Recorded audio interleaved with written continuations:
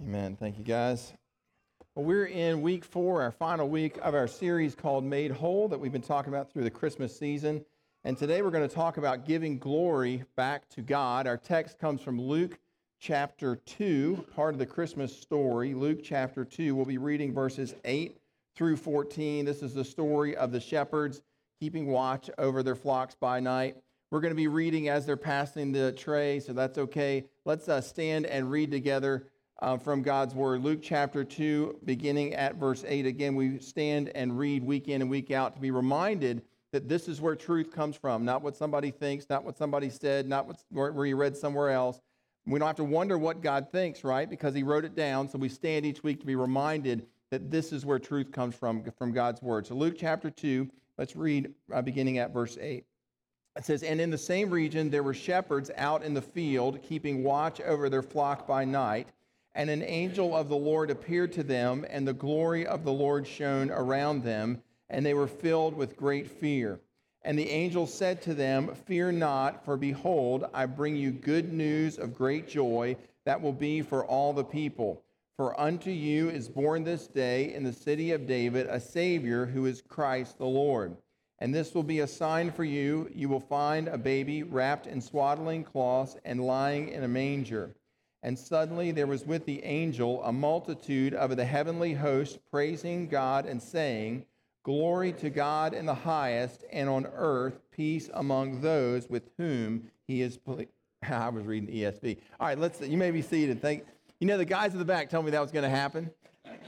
Anyhow, I wanted to use the old NIV version for that last little bit, which says, "Glory to God in the highest, and on earth peace to all men on whom His favor rests." That's what you got on the screen, and sure enough, I botched it. So let's begin there at verse 8. It says, "And in the same region, the region of Bethlehem, there were shepherds out in the field keeping watch over their flock by night." Now let's take a quick peek at our map here. You can see Bethlehem behind me. It's south of Jerusalem, more kind of southwest than what this map actually represents.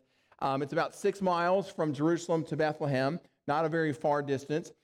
When Jerusalem was full, when there were a lot of people in town, when there was a festival going on, when there was one of the feasts happening, when the tabernacle was busy, a lot of people coming from out of town needed a place to stay. And so Bethlehem was one of those towns, one of those spillover communities or suburbs of the big city, like Bethany to the east, Bethlehem to the south, would have been a place for people to come to stay who were into Jerusalem visiting. And so it's no wonder at this particular time of year, when Mary and Joseph come to bring baby Jesus, there were probably some festivals going on, that there was no room in any of the inns, right? There was no room in any of the hotels. The Holiday Inn was booked, and so there was no place for them to stay. So that is in keeping with what would have been happening at that time. So take a look at our map again, because there's another really interesting fact that's happening here.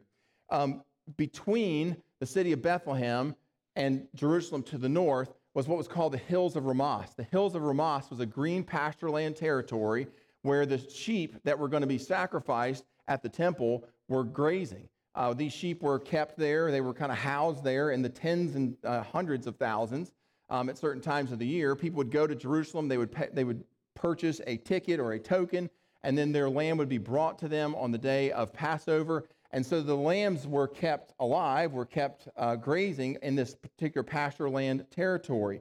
When the scripture reads that there were, sheep need shepherds, right? And so when the scripture reads that there were shepherds keeping watch over their flocks by night outside of Bethlehem in that region, well, that's absolutely in keeping with the historical and the geographical data, which tells us that the Bible is a historically accurate book, that the Bible is a truthful book, that the Bible is trustworthy.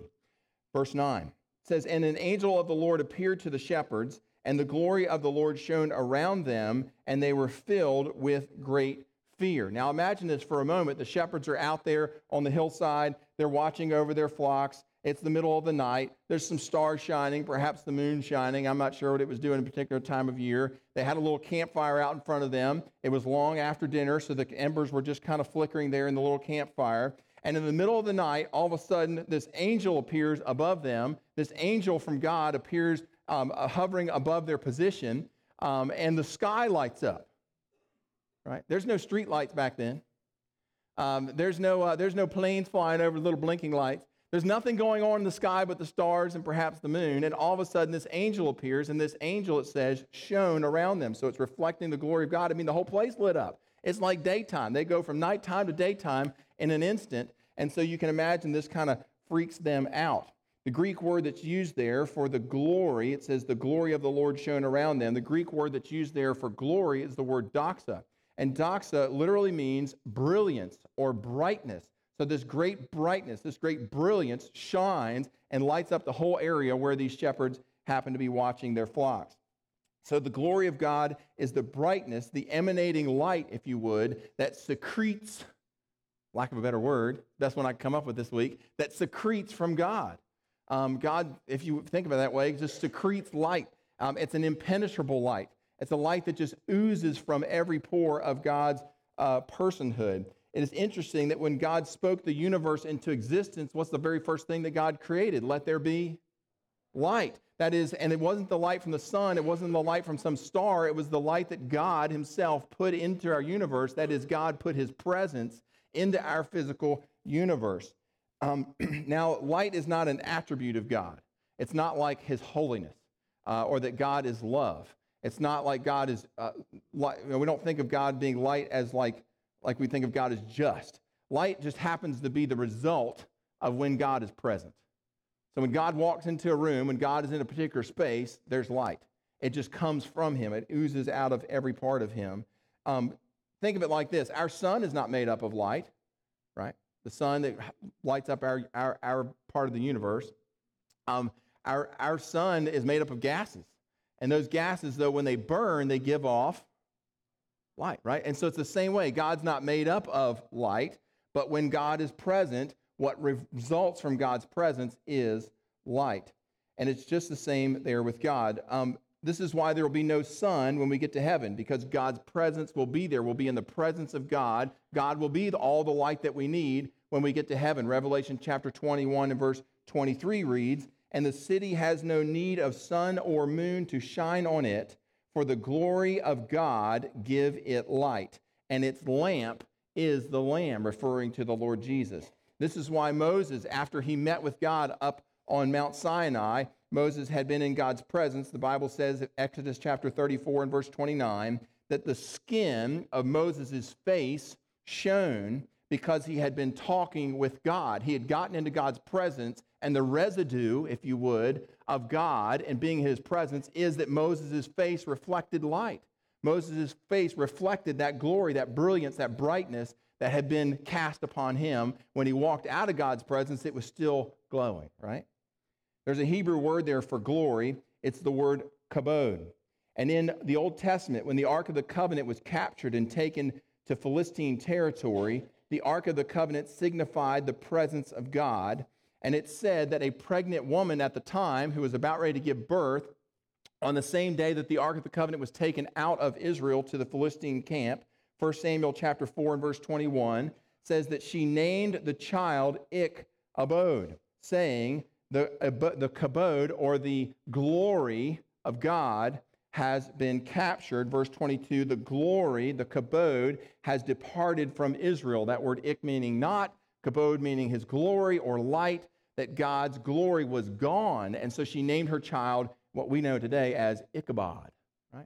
That God's glory has departed. It had left Israel.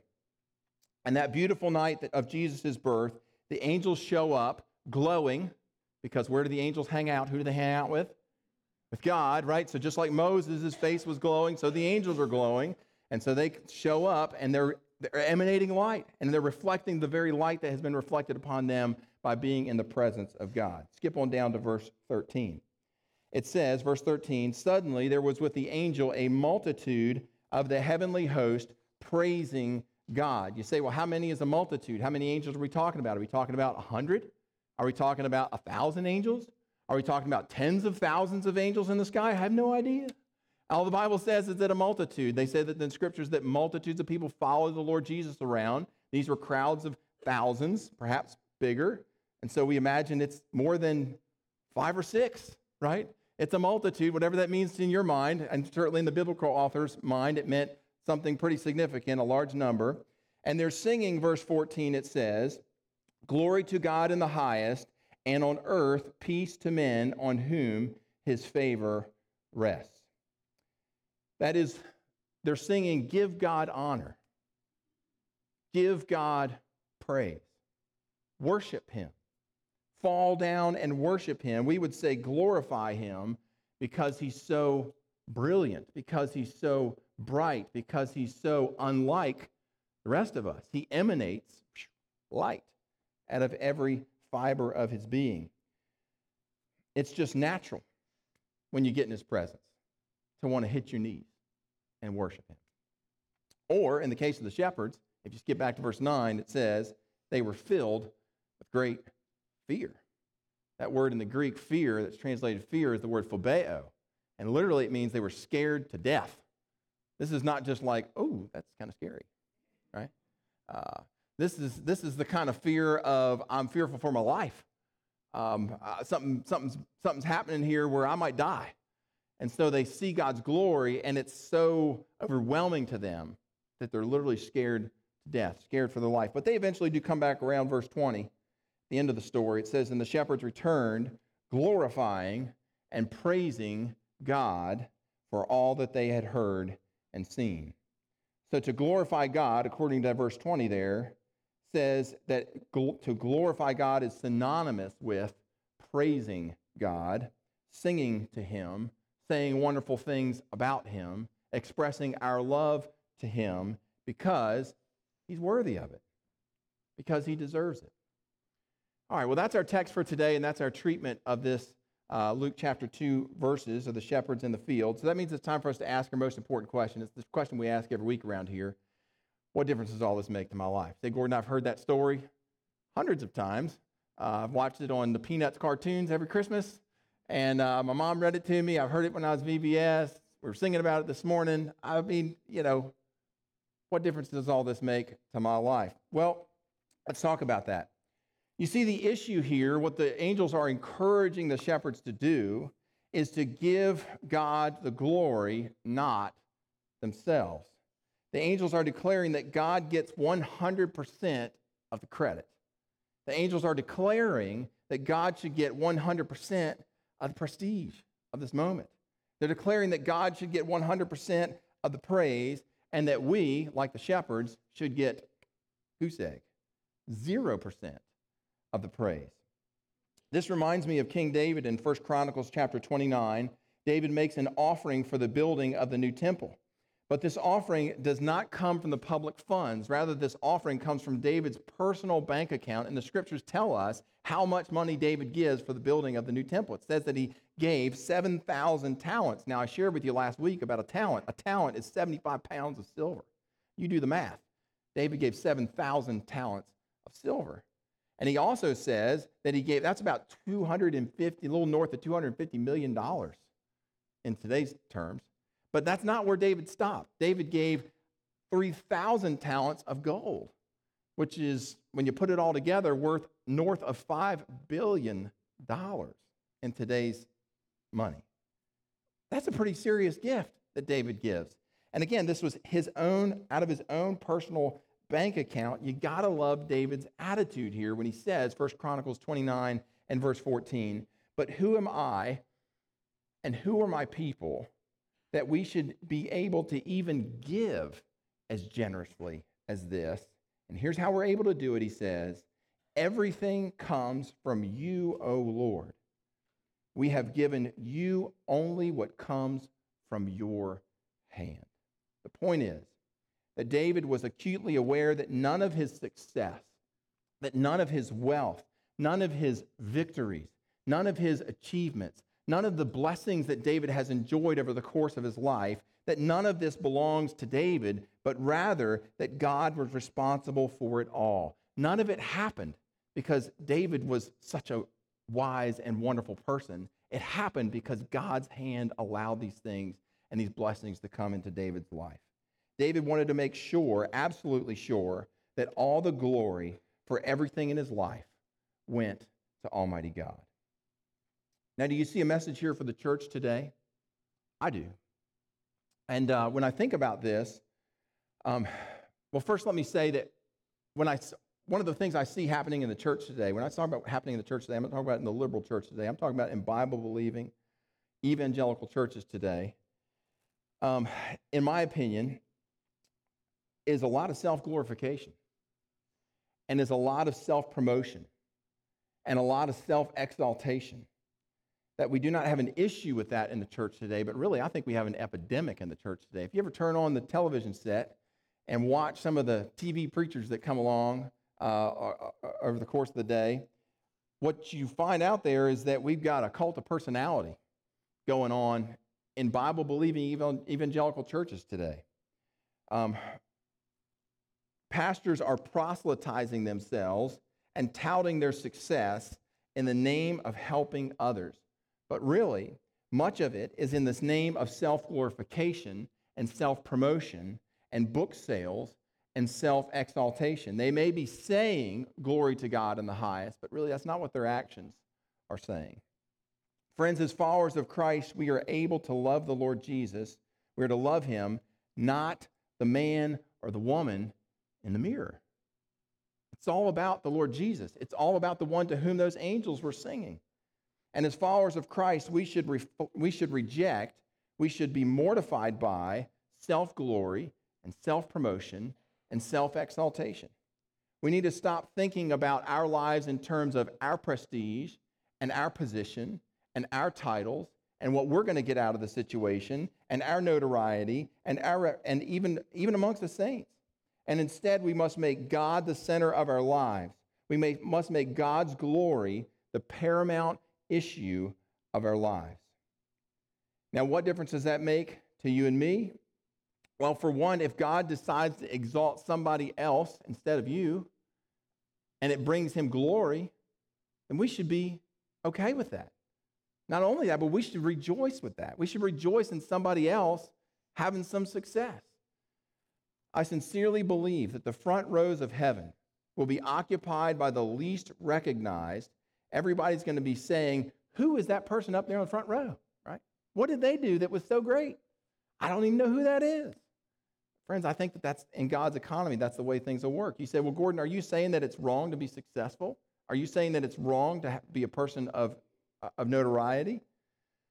Well, no, not at all. There's nothing wrong with success. David was successful. There's nothing wrong with being well known. Mother Teresa was well known. But the difference between these folks and others is that these people made a name not for themselves while here on earth, but rather they made a name for God. That's who they made a name for. Everything about their life pointed toward the Lord. And this is why John the Baptist said, John chapter 3 and verse 30, he must increase and I must decrease.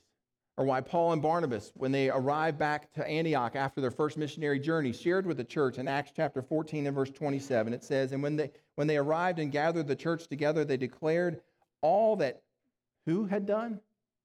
All that God had done through them and how God had opened a door of faith to the Gentiles. Paul and Barnabas didn't report what they had done. Paul and Barnabas reported what God had done. Or how about Christian leaders like Jim Elliot, the missionary who died in 1956 trying to reach the Aucan Indians in South America? Jim Elliot said these words, "We are just a bunch of nobodies trying to exalt the great somebody."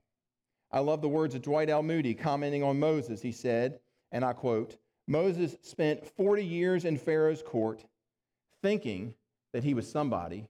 He spent 40 years in the desert learning that he was a nobody, and 40 years showing what God can do with the somebody who realizes that he's a nobody." Did you get that? Okay, well, I have a challenge for us today.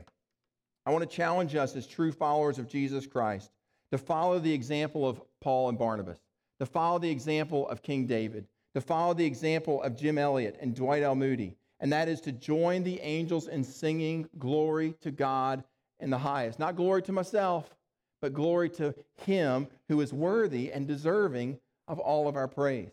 Not just to mean it in our hearts that Jesus should get the credit, that Jesus should get the glory, that Jesus should be praised for every good thing and success in our lives. Not just to mean that in our hearts, but also to say it with our mouths to the people in our lives around us.